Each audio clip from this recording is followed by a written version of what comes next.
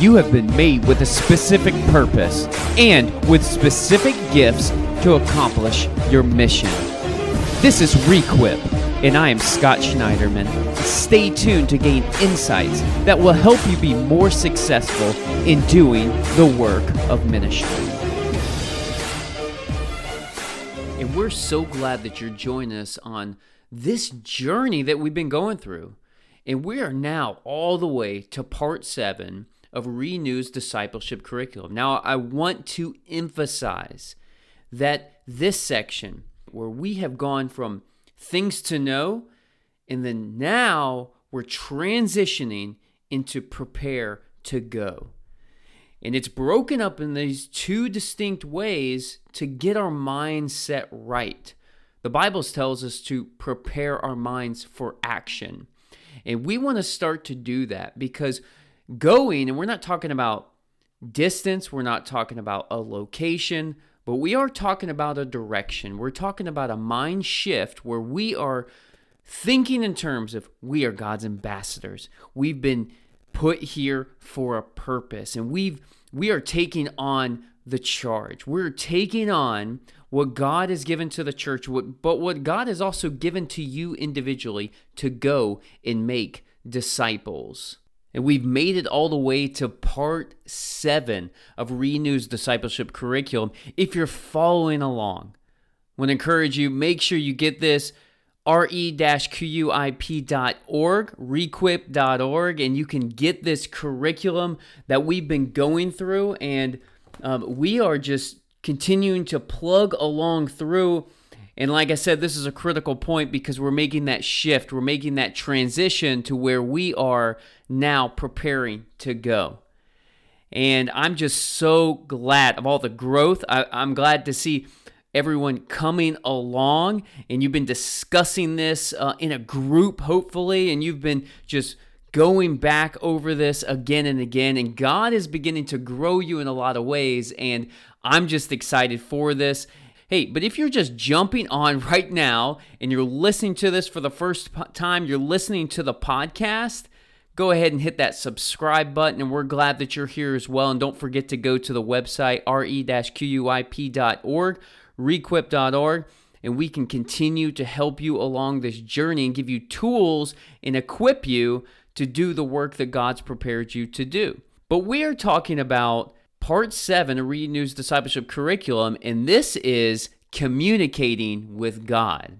Communicating with God. I want to start off with the big picture, so we always like to do. Just start from the wide angle, the big picture of what's going on. God does not just want you to be a servant, but to actually have a relationship like a son and a daughter. As we've talked about in previous podcasts and previous lessons, where God, He's given you the righteousness of Christ. He's adopted you into the family. And the Bible is so clear that God doesn't need us to serve Him like we have anything to give to Him anyway. God wants us to have a real, vibrant relationship with Him and not just complete tasks so He's happy with us. There's nothing we can do that God can be happy with us. He's proud of us because we walk in His ways. He's proud of us because we're trusting in Jesus. He's proud of us because we've been filled with the Holy Spirit. We're just being guided along by the Holy Spirit. But communication is key in every single relationship. This is something that we get, we understand in physical relationships. This is the same in spiritual relationships as well. The relationship with God is no different. Sometimes we think of our relationship with God with these cultural, religious lenses that we sort of put on. God really just wants us to talk to Him, and He wants us to hear from Him. If we start to think of it in that way, it begins to change our mindset on prayer and also reading the Bible and hearing from God. And with that, there are two basic ways to commune with God or communicate with God, which is prayer and reading the Bible. Those are the two primary ways that God communicates with. Now, I also want to say God communicates with us in other ways. We talked about all the way back to the first lesson, that God has this general revelation that he's revealed himself through nature. And that's also an amazing thing, that we can worship God through the things he's made. We see all that he's made, but then we got to communicate with him and worship him and give him thanksgiving, because then that's where that relationship really comes. Often the scripture and prayer can be accompanied by worship. Like, that can happen. And even when you go back to kind of the original text, and when you go back to the original ways that, even back to Judaism, when it was, the right way, it was the thing that God gave this relationship to his people. When they thought of prayer, it wasn't just prayer, but it was prayer and worship. These things were combined, and often, if you found yourself in worship, don't you also kind of pray at the same time? God loves this. This is a good thing. So we shouldn't just separate these things, even though maybe in our worship service we have them parsed out, but you should be doing these things together. They are just sort of different expressions, but we pray and we worship, and then we're reading the Bible, and that even causes us to worship him. So now, if you're following along, we're going to key takeaways. The first thing I want to talk about is hearing from God. Yeah, I remember hearing one guy that I was talking to, and he actually said something profound. I don't know why I never even thought of this at the time. This was years and years ago. But he said something like, "Why do you go to church?" And somebody wasn't able to answer it. And I was actually thinking like, why do we go to church?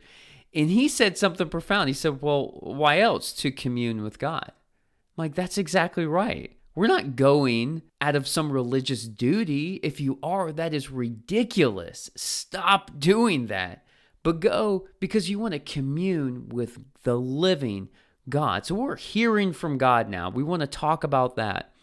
God has spoken audibly, but most Christians do not have this experience. As it tells us in Hebrews 1, verse 1 through 2, it says, in the past, God spoke to his ancestors through the prophets at many times in various ways.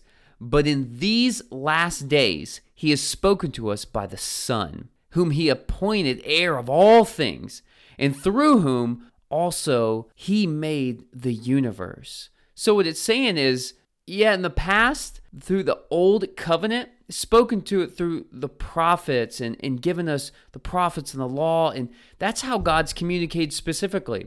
But now it's saying in the new covenant, in these last days. If you're not sure if you're in the last days, well, you definitely are, because it was after Jesus came.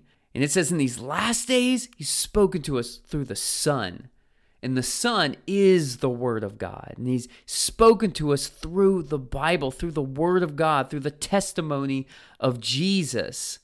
Maybe you've heard someone say something like this: I'm just waiting to hear from the Lord.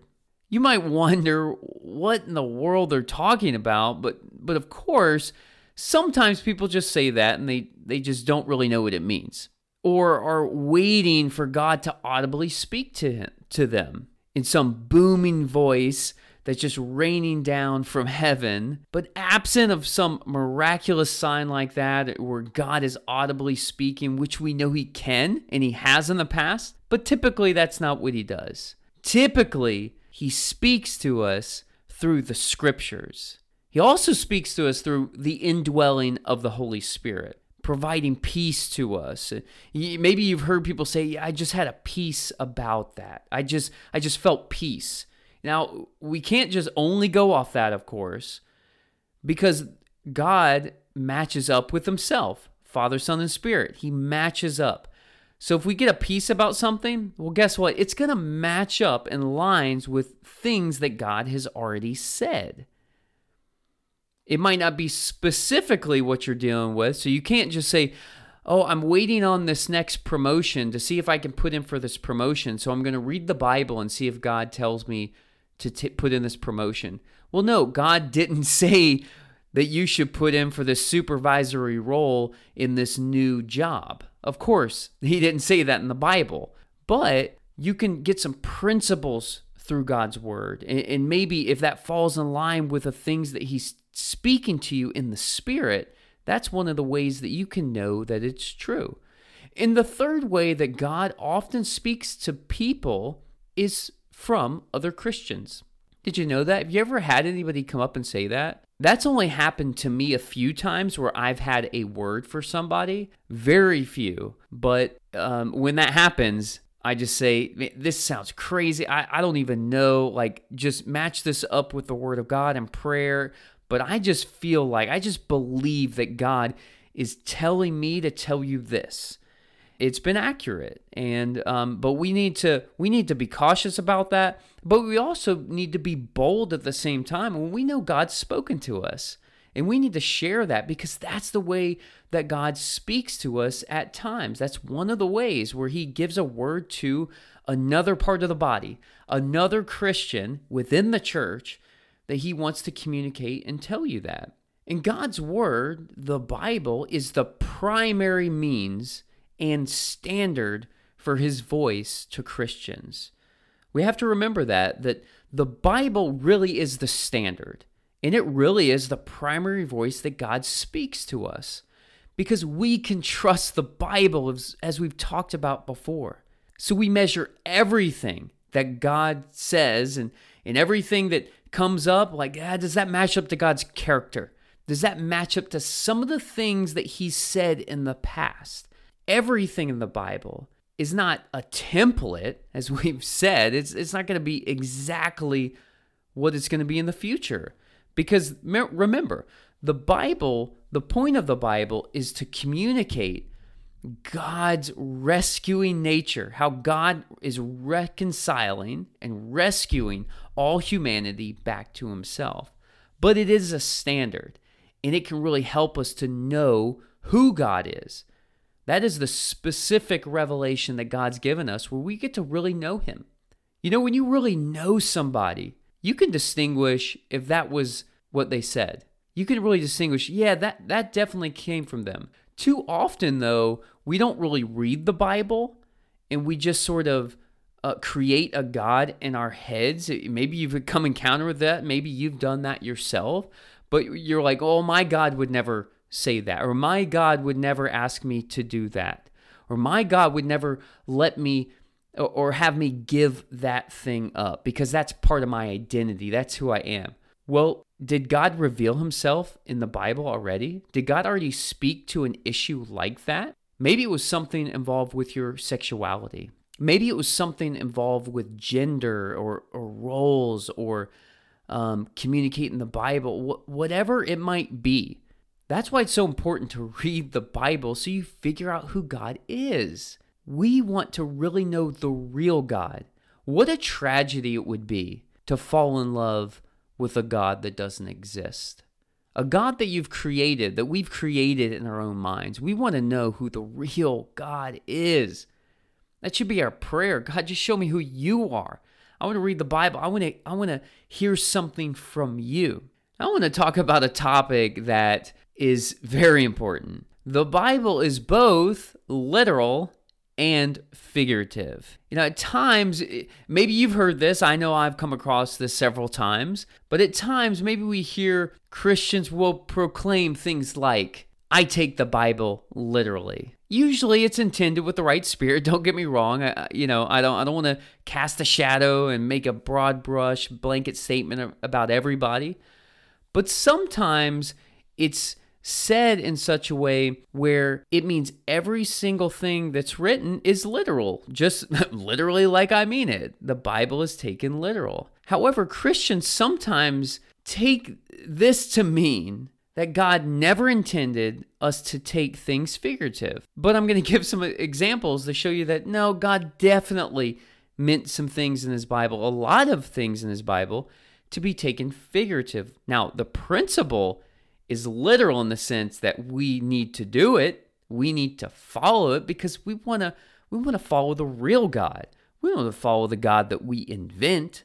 So that's why we really need to read the Bible. We really need to see what is God actually saying. But if God never intended us to take anything figurative, what do we do with some of these? For example, because people say the Bible is literal, they may claim the Bible says the earth is flat. It's true that the Bible is literal, but it's also figurative too. We also find exaggeration or hyperbole in the scriptures. And man, Jesus did this all the time.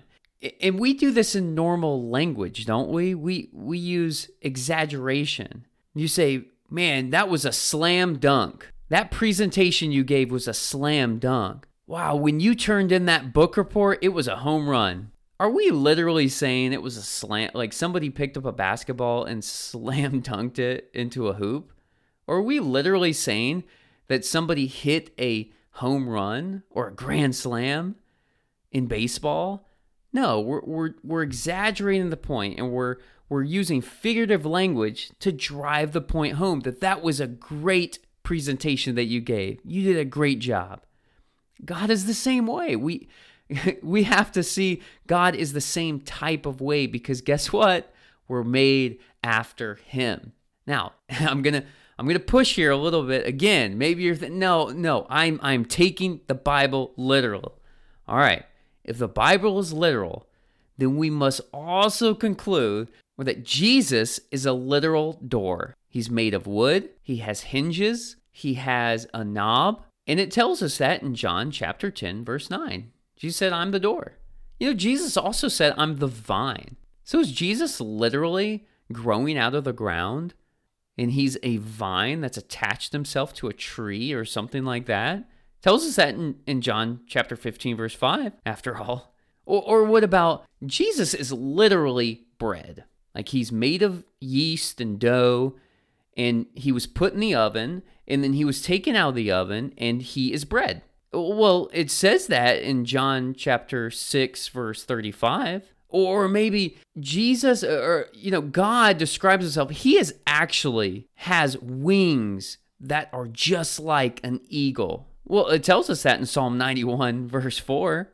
And Christians, in fact, if you didn't know, the Bible is all completely literal. Christians eat flesh, like they eat human flesh, and they drink humans' blood. Well, it tells us that in John chapter 6, verse 54. And we also know that John the Baptist, the Bible tells us in Matthew 11:18 that John the Baptist came neither eating or drinking. Well, so he's the only human recorded in history never to eat or drink a day in his life. Well, it says that right there in the Bible. I mean, the Bible is literal, right? If there's no hyperbole, then we should expect Christians to gouge out their eye when they sin in Matthew 18, verse 9. What, could you imagine you hear that in church? And then that literally happens? Say, hey, if you've ever sinned, I just want you to come up to the front. Just want you to pray for somebody. They're going to help you clean up after yourself after you gouge out your own eye and you cast it into the sea. So if you could come forward, we're going to pray with you. We're going to wipe up the blood as much as possible and send you right to the emergency room. But I'm pretty sure Jesus was using hyperbole. Or maybe a rich person should measure their eternal security based on if a camel can literally go through the eye of a sewing needle. I mean, it tells us that in Matthew 19:24. No, okay. I know that was a lot, but those were just a few. I mean, the Bible is replete with examples of hyperbole, meaning exaggeration, or figurative type of language that's not meant to be taken literal. All right, I'm going to move on. I'm going to move on now to the next point. Do not just read scriptures, but read passages. Too often, Christians attempt to apply scriptures to situations that do not truly fit. Now, this is, I'll just be frank here. That was not literal. My name is Scott. But we're to be honest here. We are to apply scripture. We're to apply true principles to situations that God's actually made promises to, or something that's revealed God's character. when we take scriptures like out of context and we just apply a scripture. God is giving me this promise. Well, if you read a couple passages later, of course, we never take those curses. Maybe we're reading from the Old Testament. We're going to read some of these promises that are meant for the children of Israel as they're walking out of captivity and into freedom. We can take some of those principles, but we're not going to take that scripture and declare that over our lives. That's just not the way God intended the Bible. It doesn't make any sense. So we really, think about it. We really want God to communicate with us. We don't want this pretend God that we create from all the verses that we mash together to tell us things that we want to hear. I just want to hear what God actually says. God of all creation that made everything. He spoke and the universe came into existence. The only being that could ever, would ever, and will ever create out of nothing. I want to hear from him. I don't want to hear from me. Because when we just mash all these scriptures together that don't apply to us, when we take scriptures instead of passages, we then create a false God. So I want to give you a tool that will help you read the Bible a little bit more carefully and help you read and see, what is God actually telling me?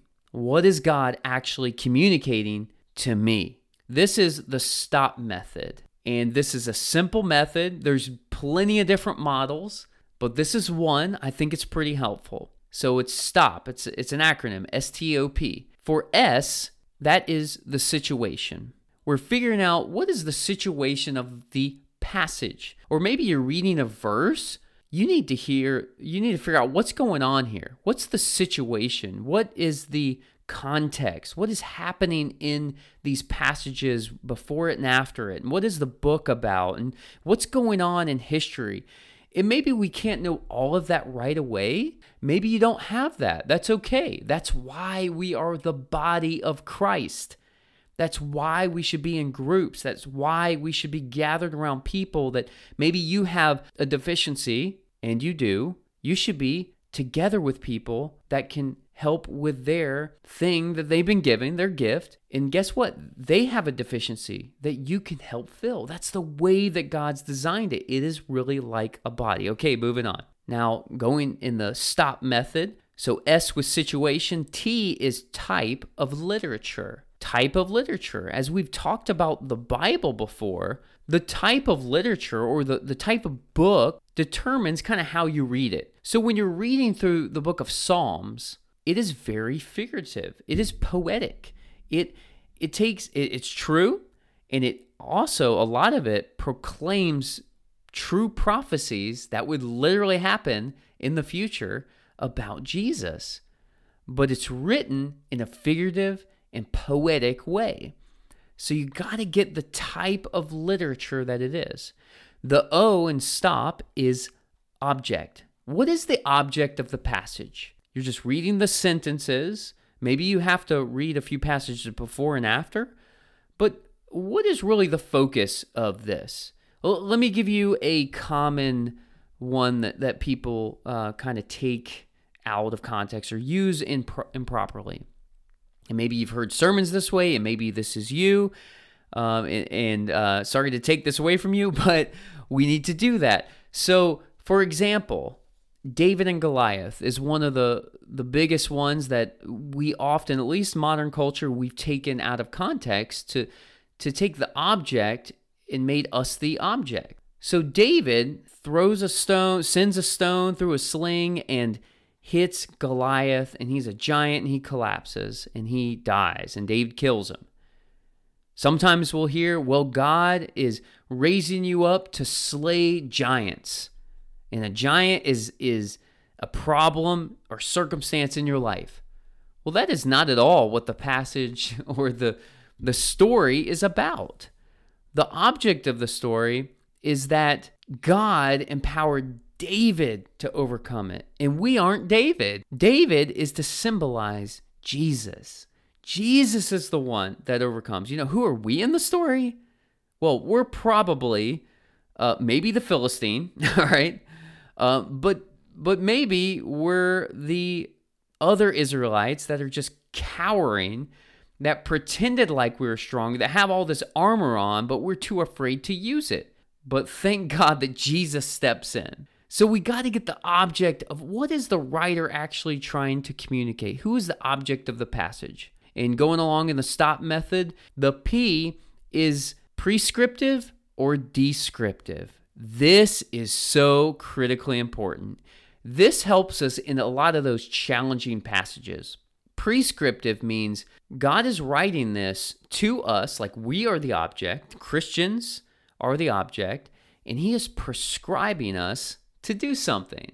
He's prescribing us. He's telling us to do something. As we've been going through this curriculum, we've been going through this talk and discipleship. It's all about the mission of every Christian and every church is to make disciples. So we're sharing the gospel. That is prescriptive. He's prescribing us to do that. But other passages, and a lot of passages in the Bible, are descriptive. That means they're just describing what's happening. It's history. For example, David committed adultery with Bathsheba and killed Uriah the Hittite, her husband. Is that prescriptive? I don't think so. I'm pretty sure not. Right? We know that but when you read the whole story, you get that, okay, God's not telling me to do exactly what David did just because it says it in the Bible. No, it's just describing something that happened in the Bible. And a lot of those difficult passages that you have, maybe it's some that talk about slavery. Maybe it's those difficult passages talking about servitude or slavery. Those are always descriptive. They're just describing what happened. Is that God's original plan that there would be slavery on the earth? Of course not. But it's describing what happened. Now I want to transition. All right, talking to God. Now this is us. Now we've heard from God through his word, and now we're turning and talking to God. One of the most amazing passages in the Bible about praying to God is James chapter 5, verse 17.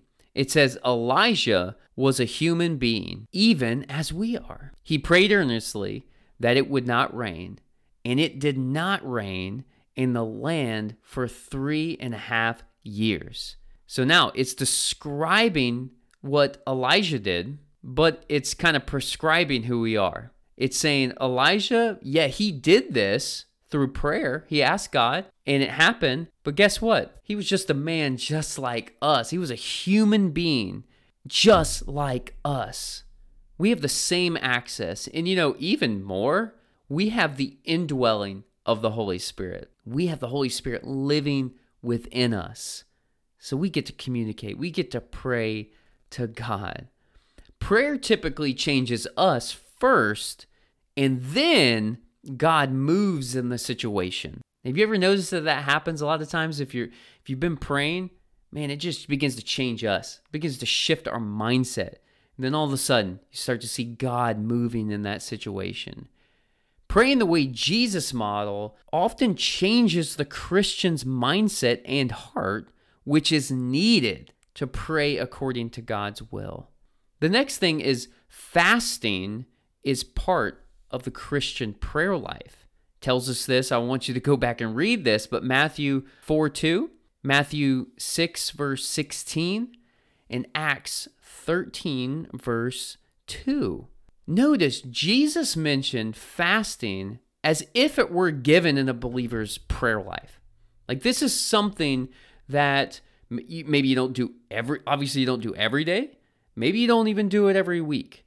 But this is something that throughout the year, you should be doing this. He's saying this is part of, it'd be almost like if you never prayed. And you would think that's strange if you never communicated with God. Well, fasting is a way that we couple that with prayer and we begin to communicate with God a little bit more deeply. Because one of the things that it does, fasting, which always in the Bible, always in the scriptures, fasting is abstaining from food.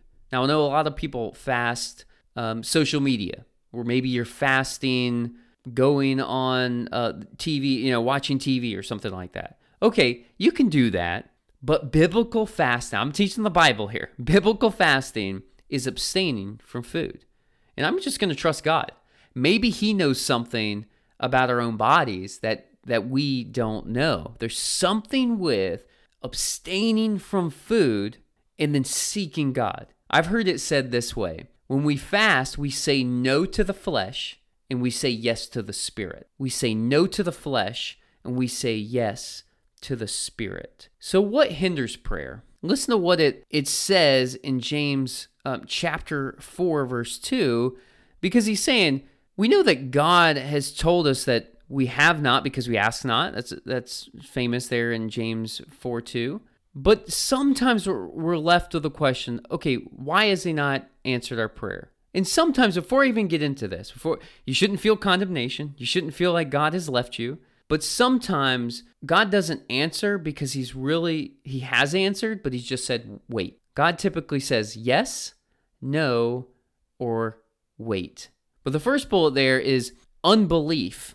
Unbelief is something that hinders our prayer. James 1:6 says, but when you ask, you must believe and not doubt. Because it's a trust thing. It's about trust. That's why God wants us to pray. God doesn't need us to ask for anything because the Bible even says that God knows what we need before we ask. So the question isn't, I need to pray so God can give me things. He wants us to pray because he wants us to trust him. That's the whole point. The next thing is pride and selfishness. This hinders our prayers. This hinders our prayers from being answered. James 4:3. When you ask, you do not receive, because you ask with wrong motives, that you may spend what you get on your pleasures. Notice that not much has changed. I mean, how many times have we prayed to get more money? How many times have people prayed, let me just win the lottery? Let me just get this. Well, it's with wrong motives. If it wasn't, I'm sure if God wanted you to have it, you would have that promotion. You would have that extra. Or maybe you just haven't stewarded what you have. We're going to talk about stewardship later. Let me stay on track. The next thing is poor treatment of your spouse. Uh-oh. Yes, he went there. God went there. 1 Peter 3:7 says, husbands, in the same way, consider as you live with your wives and treat them with respect as the weaker or more special kind of. It's almost like I've heard people when they translate that, it's not weaker as in like less valuable. It's actually just as valuable, but it's like fine china. But they're more delicate. But he's saying as the more delicate partner and heir, so he's given that equality there, and as heirs with you of your gracious gift of life, so that nothing will hinder your prayers. He's saying, yeah, they're equal to you. And in fact, God's made women in such a way and spouses in such a way, wives, that they are like fine china. They should be like a treasure. Man, if you begin to see your spouse as a treasure, I am telling you, God is going to start answering prayers. Why? Because all of a sudden, you're trusting what he said. You're trusting that this being that is right here that God created so that you can have a relationship, that your marriage models Christ and the church. It tells a bigger story than yourself. And it's also saying, I trust you because this person is worth value. This person is so worthy that Jesus came and died on the cross for their sins. Man, God loves them. So if we think we can mistreat them and God's all of a sudden going to answer our prayers, I don't think so. That's not going to happen. It just doesn't even make any sense. I mean, think about if you are mistreating somebody's daughter and you say, hey, well, I want you to buy me that. In fact, I've actually said that to my son once. Okay, maybe more than once. But he was doing something and he was picking on his sister or doing something. I think he treated her mean. Maybe he called her a name. And I just looked sternly at him. I said, don't you ever talk to my daughter that way. Who do you think you are? Don't talk to my daughter that way and you think you can get something from me. You need to correct that before we can restore this. And I believe that's how God thinks of us when we mistreat our spouses. The next point is unforgiveness hinders our prayers. Listen to what it says in Mark 11, verse 25. And when you are standing praying, if you hold anything against anyone, forgive them, for that your Father in heaven may forgive your sins. So it's this idea where this principle where if we are unforgiven to somebody else, which you know what that means? When we're not forgiving someone else, we're saying we're going to hold back some vengeance. God said vengeance is mine, but we're saying, no, I'm not letting God deal with that. I'm going to take out my vengeance and I'm going to have this unforgiveness. I'm going to hold this. I'm going to do something against this other person. Well, we can't have that kind of heart and get God to answer our prayers. So that's just a few things. I want to move on. So how did Jesus pray? Matthew chapter 6, 9 through 13. This is so important. This is so amazing. This is what's often called the Lord's Prayer. But really, this is the disciples' prayer. This is the way Jesus taught his disciples to pray. We think about, we're into this study here. Jesus, the disciples were with him day in, day night for a while. And then all of a sudden they said, hey, I noticed that John the Baptist's disciples, he taught them to pray. Hey, why don't you teach us to pray? Like, that's kind of important. And so Jesus says, this is how I'm going to teach you to pray. I'm going to break this down and then tell you what does this model? Because if we just repeat this prayer, that really doesn't do anything. Because we need to partner with God. We're trusting God in the things that he said. And this can model this. If you're like, I have a hard time praying, trust me, do it this way and you'll be able to extend your prayer. Not that you're trying to have long prayers, but you want to have a conversation with God. And this is one of the ways Jesus said, hey, this is how you can do it. Starts off, Our Father in heaven. So how does this help you? We pray to him as a relational father. Sometimes I'll say that, oh God, our Father, Lord, thank you for showing yourself as Father. I mean, God could have shown himself in any way, but he chose to show himself as the heavenly Father, the provider, the one that takes care of us. I love that. The next thing is, hallowed be your name. Your kingdom come. Your will be done on earth as it is in heaven. Now, how does this help us? What does this tell us? What's the principle? It models for us his ways are above our ways. And God answers prayers according to his will and purpose. So you notice how this begins to shift our mindset? We're first almost praising God. We're starting off just praising him and recognizing him as the creator, him as the Father. But then we make a shift, but we're still reshaping our mind. We're saying, we want your name to be seen as great, as hallowed. Man, I just want your will to be done just like it is in heaven. I want you to bring your will that's up in heaven. It's perfect. Everything's going exactly the way that you plan because you haven't given dominion to anyone else. You have taken complete control. I want that to be like it is in here. I want earth to be like that. Father, could you help us? We want your kingdom to come. And you can just pray it in that kind of way. The next thing is, give us today our daily bread and forgive us of our debts as we have also forgiven our debtors. And lead us not into temptation, but deliver us from the evil one. So what does this tell us? What does this help us? It models for us, this is where we ask for our personal issue and situation. Man, God wants to hear from you. He wants to hear what is really going on in your life. What are your actual questions for him? What are your actual petitions? What are those sins? You're like, I've done this again. I've blown it again. Forgive me of my sins. Forgive me as I also forgive others that have sinned against me. You're saying, I'm not holding that sin. That somebody sinned against me. I'm not holding that against them. I don't want my prayers to be hindered. I just want your will to be done. And that's some of the ways that God has given us prayer. And this has been critical. This has been a little bit longer, but this has been so much worth it. This has been so great to hear. This is how we get to commune with God. Now, as always, I want us to follow God's command, to always be prepared for action.